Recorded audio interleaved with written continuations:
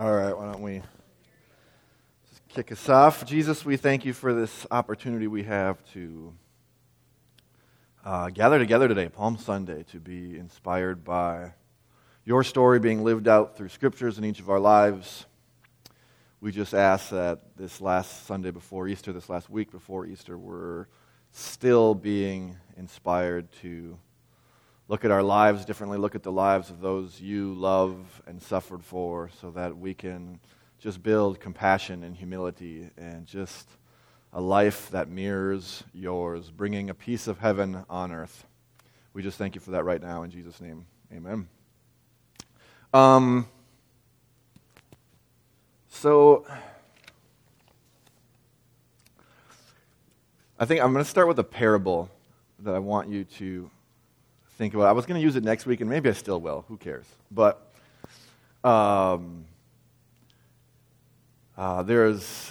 it's old. It's been retaught and is in many different spiritual books that are out there. It's thought to have Islamic roots as its beginning. But there's a spiritual leader who is leaving his house and headed to his place of worship.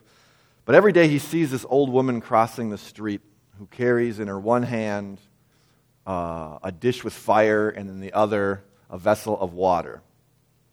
And he's always wondering what she's doing with this, because every morning he sees her crossing the street with these things. So finally one day this spiritual leader stops her, and he asks her, why are you carrying these? Where are you going? What are you doing with this? And she says to him, with the fire she is going to burn up heaven, and with the water she is going to quench hell, that there might be no such thing anymore. And he asks her, why would you do that? Why would you want to quench hell and burn up heaven so there's no more thing like this anymore? And she answers him, because I want no one ever to do right for the sake of heaven, nor for the fear of hell, but simply for the love of God. There's just so much in this about this sense of motives or why we're doing things. And I think it's fascinating that this old parable that we're not even 100% sure the roots of it have shown up in so many different religious books and sacred texts along the years, that the language used, this heaven and hell, seems to be bounced back and forth between so many. They feel the need of this, like, doing it out of the sake of love versus doing it for fear of something or to get the benefits of something else. When I was a kid, well, and even now, there's 4 brothers. I'm the oldest of 4. And so as you're growing up, you have this sense of wanting to garner the appreciation of your parents, to do something where they're like, oh my goodness.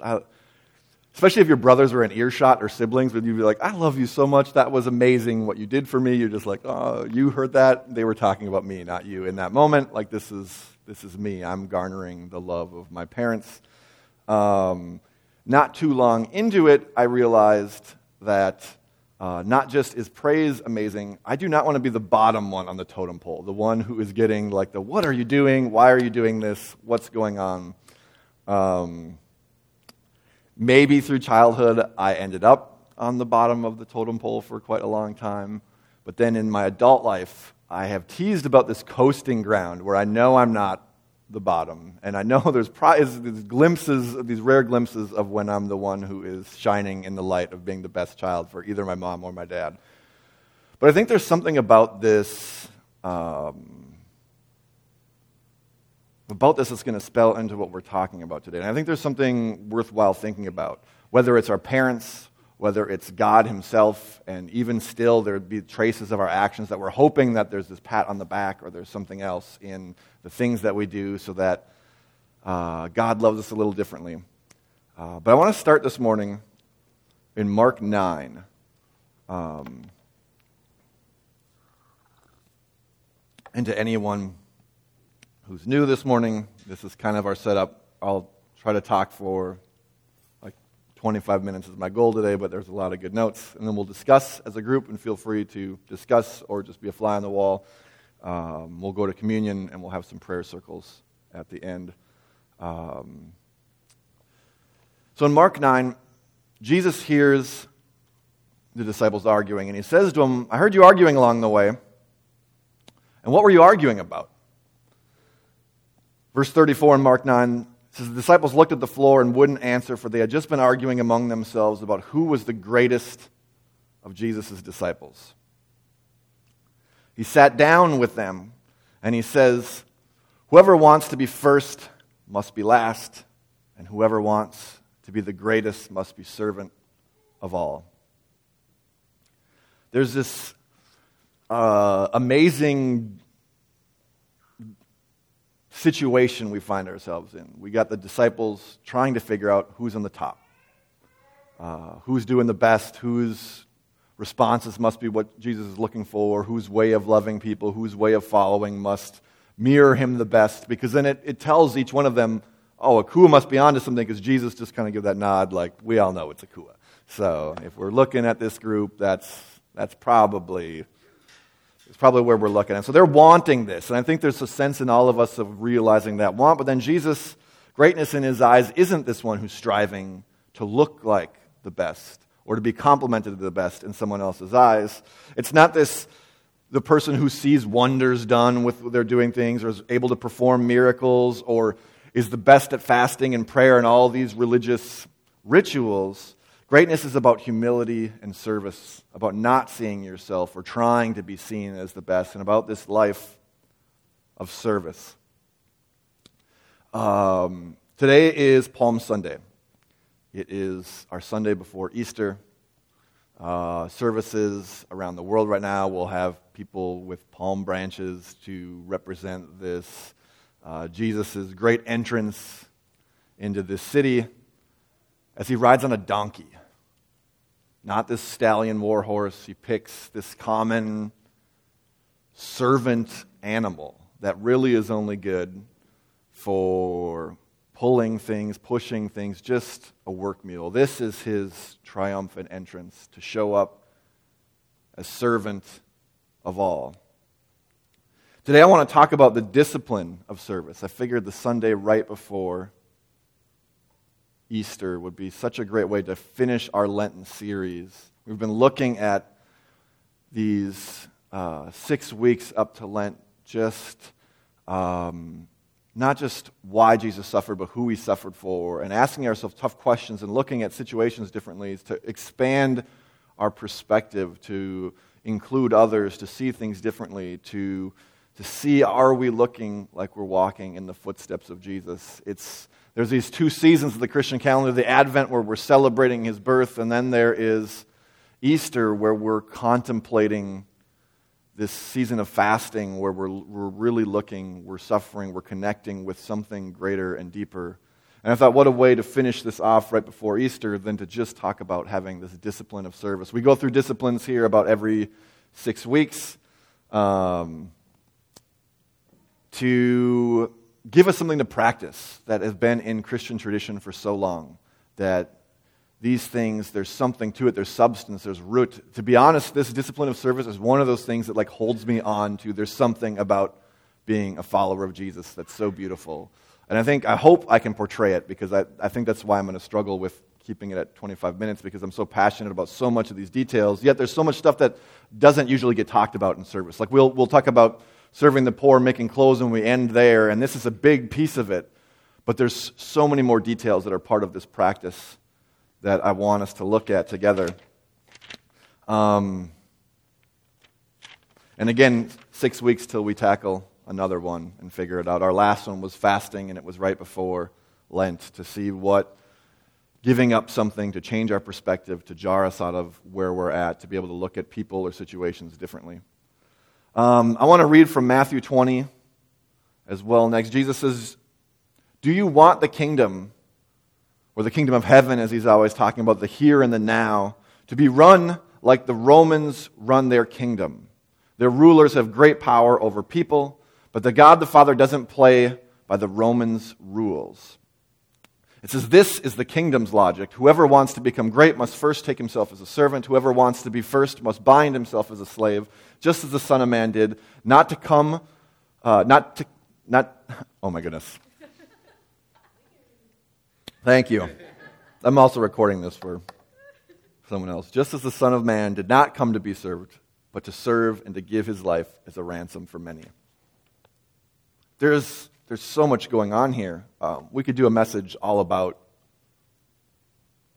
do we want the kingdom to be run like the Romans run and govern things? Because there's so much hierarchy that slips into religion, and pretty soon we can take a step back and be like, oh, we're running things just like the Romans ran things. And is that what we want? And Jesus says, this isn't what we want to do. And he points to servant leadership. There's something in this service that we need to understand, or we're not going to understand anything that he's talking about. Humility and service are greatness in the eyes of Jesus, the divine embodied in human flesh, that we say his example was so inspiring and so great that we follow after that example. We put practices into place to try to look like him, and service being such a great one. Whenever there's talk or trouble or conversation about who's the greatest, there always has to be conversation. Even if it's subtle, even if it's not being said, something is being said about who's the least then. Because once we start ranking, we're not just looking at who's the top. There's always a bottom as well. There's always the last place. If you're going to assign first place to someone, you're going to figure out who's last place. When I ran triathlon, that was my goal. I did not want to be the last place in my age group. And seriously, I was like second to last so many times. We were like, that was like victory. You're like, I was not the last one. It was so great to not have to come in as the last in your area. We see this example in John 13. Jesus sits down for the Last Supper with his disciples. He's like, and they don't really realize it's the Last Supper. We get that insight into this hangout. He asked them to get this upper room ready. We're going to have this supper. We're going to hang out. They show up, and there's a Jewish custom of washing the feet. They all have dirty feet, dirty sandals. They've been out and about. They all get there, and they're looking at each other. And this is what we don't get from the story, is the custom. Someone has to wash the feet. This is a Jewish custom before eating. And it's always the last person on the list who does it, the lowest. And so it's like, who's going to say they're the lowest? It's like, I don't want to do it. They're figuring things out, and Jesus humbles himself and gets down on the towel and begins to wash their feet. There's something beautiful about us using this story today as well. This is our last time gathering together as a group before Easter Sunday. Before we celebrate what he's done, we have this moment to look into this story of the Last Supper, this gathering, this last insight into what's going on before we can look even into the miracle of this life of resurrection, death turning something into life. And so Jesus grabs a towel and a basin of water, and he redefines to us what greatness is and what the kingdom of heaven is all about. But the interesting thing is that Peter right away is like, whoa, what are you doing? Why are you kneeling down? He says, you will not wash my feet now or ever. And Jesus says to him, if I don't wash you, you will have nothing to do with me. There's something deeper that's going on here. He's like, if you don't get this, if you don't allow me to do this, you have no idea what being a part of me, following me, what this is about. If you don't allow me to be a servant, to Jesus to be servant. Remember this last verse? The Son of Man did not come to be served, but to serve and to give himself. And now he's with Peter. Peter's like, don't serve me, I'm here to serve you. And Jesus is like, if you don't let me serve you, you don't understand what I'm all about. If Jesus isn't servant first, servant of all, not this great master who's looking for all of us to worship him, but the one who's come to wash feet, to bleed for someone, to do whatever, this needs to be understood by us. There's an amazing commentary in the Voice translation that we have on this. It says, whenever there is pain or filth, there's an opportunity to extend God's kingdom through an expression of love or humility or of service. A simple act of washing feet is a metaphor for how the world looks like through the lens of Jesus and his grace. He sees the people of the world he created, which he loves, and he also sees the corruption that torments this world and everyone. His mission is to cleanse those he loves from these horrors. This is his redemptive work, with feet, with families, with disease, with famine, and with hearts. When Jesus sees disease, he sees an opportunity to heal. When he sees sin, he sees the chance to forgive and to redeem. When he sees dirty feet, he sees a chance to wash them. It's a metaphor for something more that's going on. So Jesus goes on, this is the next sentence in this passage, he says, do you understand what I've done to you? As he's washing their feet, he's like, you call me teacher and Lord, and truly this is who I am. But if your Lord and your teacher washes your feet, then you should wash one another's feet. And in verse 15 he says, I am your example, so keep doing what I do. I tell you the truth, a servant is no greater than his master, and those who are sent are not greater than the one who sends them. If you know these things and if you put them into practice, you will find happiness. If you know these things and you put them into practice, you will find happiness. He says, no one is greater than their master. But the sentence before that, he says, if you don't let me serve you, you don't understand me at all. And so if we don't understand that our master that we're following in his footsteps is a servant first, then we don't understand who we're following. We can't really find a greatness, that happiness, that getting into this kingdom of heaven that he's talking about here and now, not the heavens somewhere else, like this opening parable we talked about, and not a fear of punishment if we screw up and he thinks we're doing it wrong. No, Jesus seems to erase both of those things, just like that parable, which is amazing. He's like, it's not about some time a distant from now when you take your last breath, what you'll look like or what position you'll have, and it's not about being afraid of who's on top or who's on bottom. It's jumping in and being on bottom right away, being that one who's willing to get dirty and who's willing to wash the feet. He says, I'm your example. Please keep doing what I do. There are so many great commentaries on these lines that start to talk about how difficult this call to be a servant is. Because we'd all love something more prestigious. We'd love to die in the name of Jesus or really be slandered in front of people. Like, we want something that looks a little brighter than the one who is just quietly serving, who's humble, it kind of takes the spotlight off, and all of a sudden we're like, oh, this is the greatest, this is what you've called us to do. But there's liberty in this as well. At the same exact time, this discipline of service, there's some freedom here. It enables us to say no to the world's games of this promotion and authority and who's on the top and who's on the bottom and where do I fit into this. It gets rid of our need or desire for a pecking order, because this frickin' pecking order is everywhere. Everywhere we go. You walk into a group of people and two people start talking at the same time, and watch which one keeps talking and which one takes the step back. And all of a sudden you start creating this person must be more important than this person. Or who's the one introducing people or whatever. Like you'll start to see it this next week. When I started studying this, I'm like, oh my God, this is way more. It's like the blue Jetta. You get a new car and all of a sudden you see blue Jettas everywhere. When you start paying attention to these pecking orders, they're everywhere in society. And whether you want to or not, we find ourselves taking our place in this. And Jesus is trying to wipe this out. There's something more to this, and this is a Lenten. This is bringing us up to Easter. This difficult yet liberating thing of saying, if you're just willing to be on the bottom, you don't have to worry about the pecking order. If you're the one washing the feet, there's not people standing around being like, who's this going to be? How awkward would that be anytime we're in each other's homes?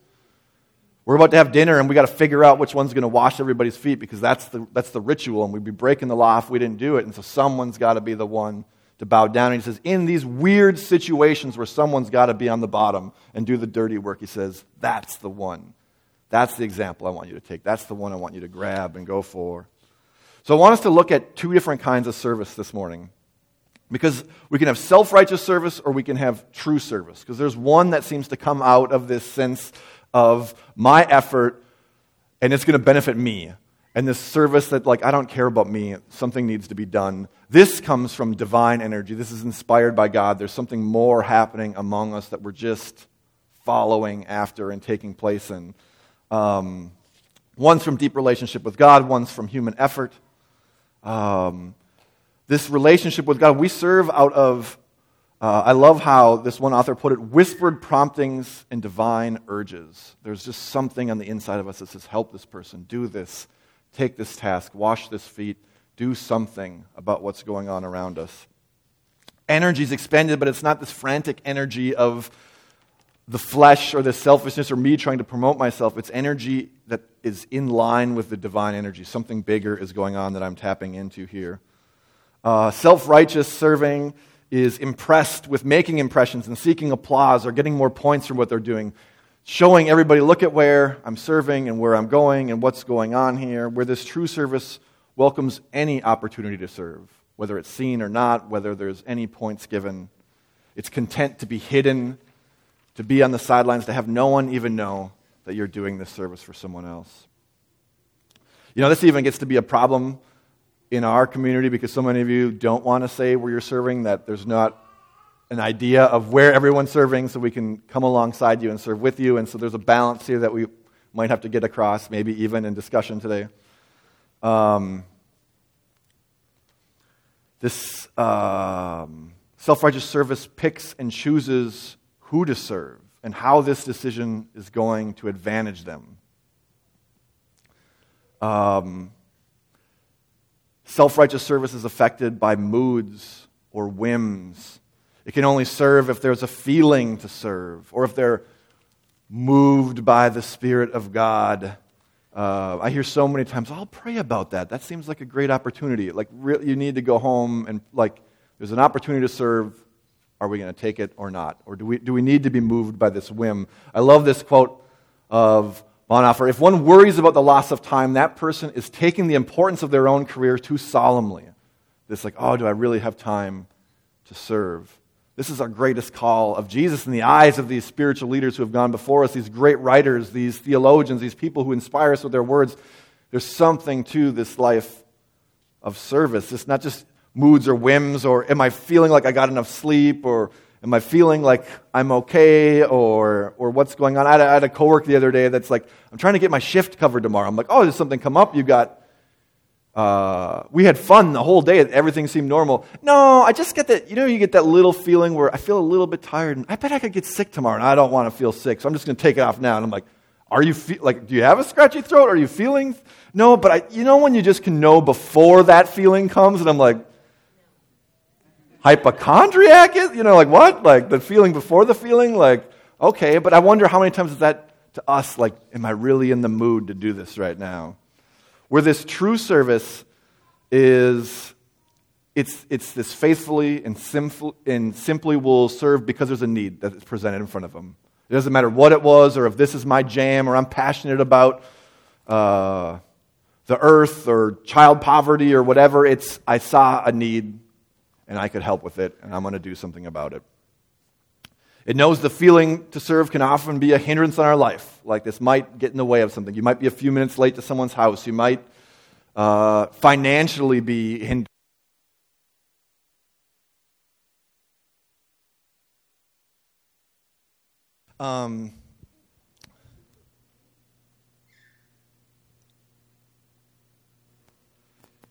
True service is really a discipline, not a feeling. It's a way of life.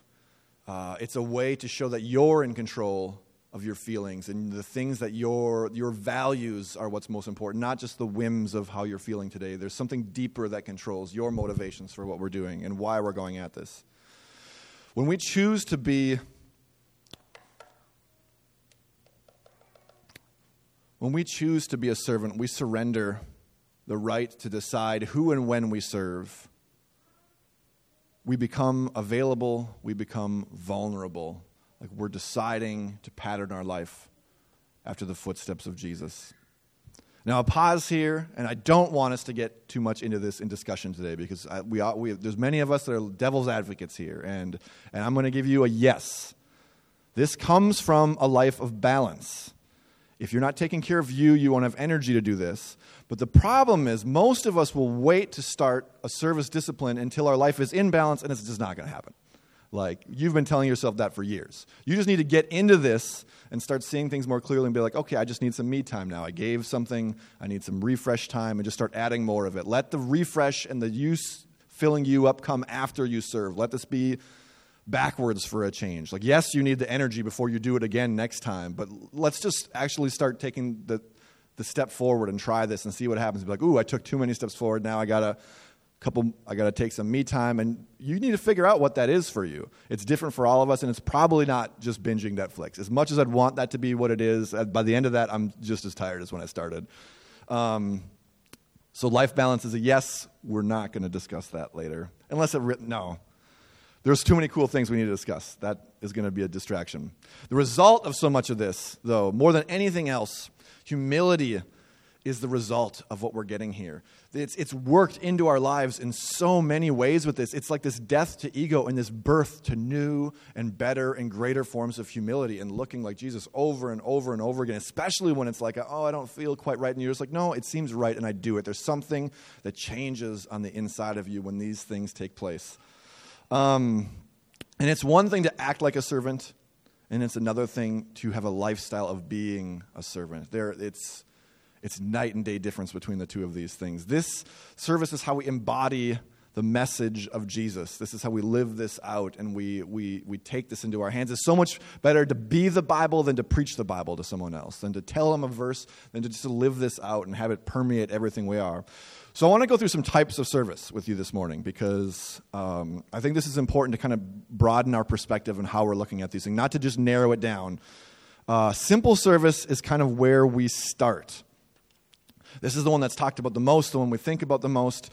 Like Dorcas is a lady in Acts that in the Bible that talks about how she makes coats and garments for the widows and the children. She's constantly making clothes for these widows and these kids, and it's mentioned in the Bible because of this kind of service. She sees a need, and she's taking care of it. We see the poor. We're helping the poor. The Bible talks about the poor, the needy, the unfortunate, so much more than almost anything else you see. And it's connected with time. It's connected with finances. It's being the hands and feet of Jesus. There's something here. We're called to be the salt of the earth, not the sugar of the earth. Salt is in every dish we find, whether it's sweet or not, but we want to be the sugar sometimes. The sugar daddy, sugar mama, sugar something where it looks pretty, where it's fun, where we're doing something. It needs to be sprinkled into everything. This stuff is all around us. And a lot of times it's found not in the big things, not in the Google search to find where you're going to find these simple services in the tiny corners, in the ordinary parts in life. All of a sudden you're going to find a need that's there, that needs to be done, that needs to be affected, that needs to be helped, that there maybe isn't a sign-up list for or someone ready to get you into service, but we need a practice where we do that.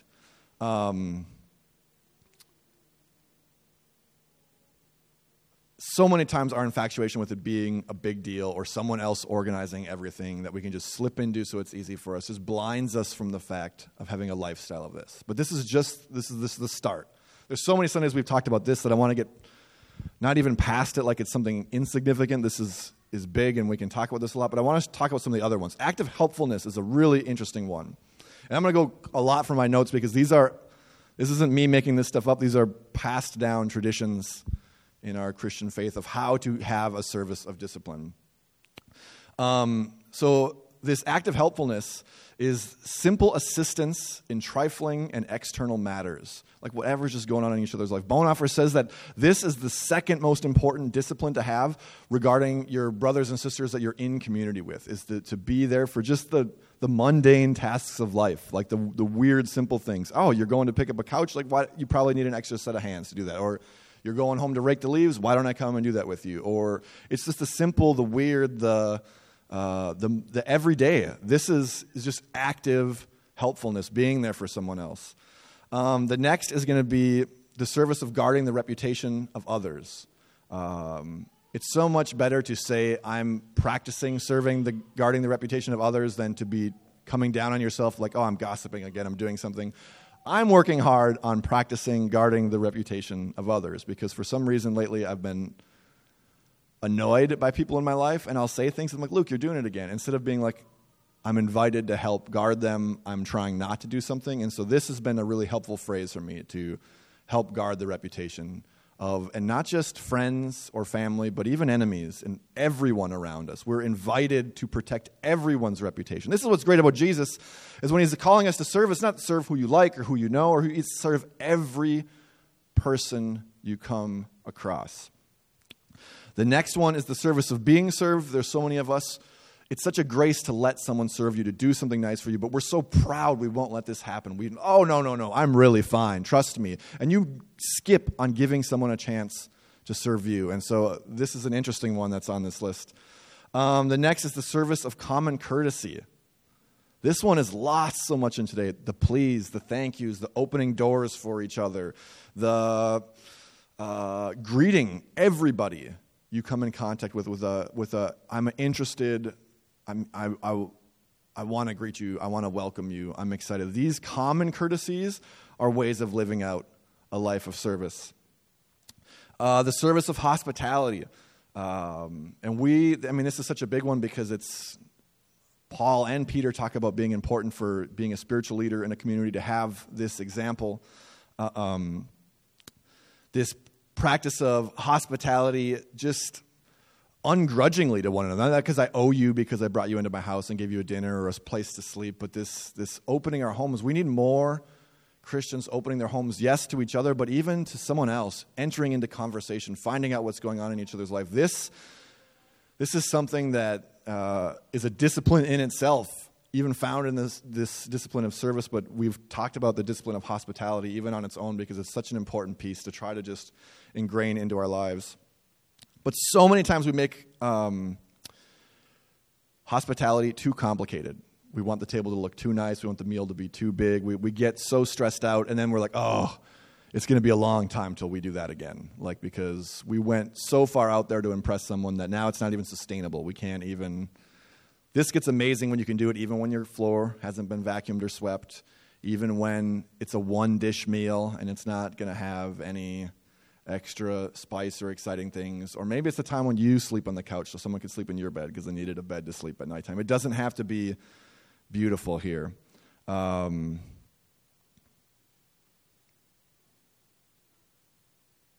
service of listening is the next one. This is the one actually that Bonhoeffer says is the number one important discipline to have when you're in community with one another is this ear to listen. And an ear to listen with not this excitement to give advice right away and trying to figure out your answer, but just to listen and just to be compassionate and just to give a hug and to be there for someone. This is something that's worth practicing, cultivating, having more of in our life.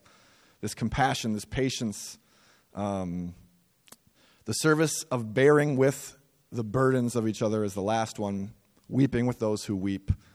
Celebrating with those when it's time to celebrate. There's something beautiful about when someone is going through something hard, just being there for them. It kind of goes into the listening, but listening can be so much more. It can be hopes, dreams, this bearing with someone's burdens. If they're having a hard time, if winter has been down on them, it's taking them to the conservatory to see some sunlight coming through on green plants and smelling what vegetation smells like again. It's when someone's parent dies, not just showing up for the funeral, but being there whenever they need you, bringing meals over, being so they can feel the weight of you, lifting a piece of that burden away from you. But these are, as we can see, it's not just one type of service. This permeates all of our life. There's so much we can do and talk about here. There's this prayer.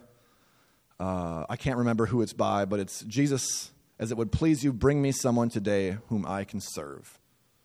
And what a prayer for each of us as we're coming into this week before Christmas or before Easter, as we are practicing, as we're thinking about this, to jot this down, to think about it, to take a picture on our phone and have it show up as a reminder in the morning tomorrow. Like, just bring me somebody who I can serve today. This is something that we like to compartmentalize. I've got a monthly time when I serve, and then we can shut it off, or I do something more than that. Or maybe it isn't compartmentalized enough for you. I think we're in two camps where it's either like, oh, I got my service, I show up once a month at the Goodwill and sort clothes and help people out. I checked my service box off, and so you're not thinking about it in everyday life. And then there's others of us who are like, oh, I'm waiting for the Spirit to inspire. And then we miss out on opportunities that need repetition, that need you showing up monthly or weekly, and to have a practice that is about that. Part of our embraces as Bloom, our approach to ministry is embrace Jesus, embrace each other, and embrace community. Embrace the plight of the community around us, the needs, and to get involved, to jump in and do something about that. That's how we are the hands and feet. This is something that we're passionate about. This is the definition of our approach to church. And so if we come here, if we say we are Bloom, we're part of this cooperative of people that call themselves Bloom, yet we don't find a spot in our life to serve, we're really missing out on a third of what we call church. is just missing and vacated from your life, and probably the most important one even. Well, Jesus is going to get you there. But I mean, you're going to see, I would say, I was thinking about more than even Sunday morning church. There's something about serving. We are inspired here, so we take this message outside of here, not so just we keep showing up inspired here. That was the how to do this. We as a community, we need to be able to tell each other where we're serving and bring someone alongside of us. Or if we're going somewhere new, to invite someone with us from the community. It can be scary going into someplace brand new on yourself. And this is maybe this discipline, the simple one that is most familiar with us, but we need that in our lives, and we need to invite each other into this. A parent, a friend, maybe even someone you're struggling with at work, like go serve somewhere together. When you serve together, it breaks down so much division between one another and can mend hearts like nothing else. It's an amazing thing. And let's practice this as a community together. Yes, we keep having quarterly opportunities to serve, and there's a new one coming up, and I hope I put it on a slide. I didn't, but it'll be a little farther down. There's a sign-up sheet at the back right now. April 21st is the next St. Paul cleanup day. This is like washing the feet of our city. Like how beautiful it is to just go out and be like, yeah, we're picking up trash on the side of the streets in city parks together. It's from like 9 to 11. Some places donate donuts and coffee, but it's something we can do together. And so why not? Why not together be inspired by this, and on a Saturday morning just start practicing washing the feet of our city and see what's going on. Debbie said this morning she's the one who got us coming the first time to this. Like, it was her idea. Why are we not involved in this? And to be honest, the city does a horrible job of promoting it. I had never even heard of it until then, or looked for it. It's not like I was going out of my way to look for opportunities to wash the feet of my city and keep it clean, yet here it comes. And so the first time it was Jan and Debbie and me out with the rubber gloves on and picking up trash on the side of the street. And the next year after that, I think, there was a family that used to live in the Twin Cities that came here, the Deckers, and their kids were there running around, seeing who could get the most trash and fill up the bag the most. There's something precious about serving together with this. And now I'm getting excited about that and going on. So I'm going to pray and take this to discussion. Just help us to be open and honest as we go into discussion. We just pray that any barriers or obstacles that are holding us back, we would be able to be freed from those, that we'd be inspired to say what's going on in our hearts so that we might have the opportunity to inspire someone else into the same service. We ask that this next week and these next days leading to Easter and beyond, that you put people across our paths whom we can serve. In Jesus' name, amen.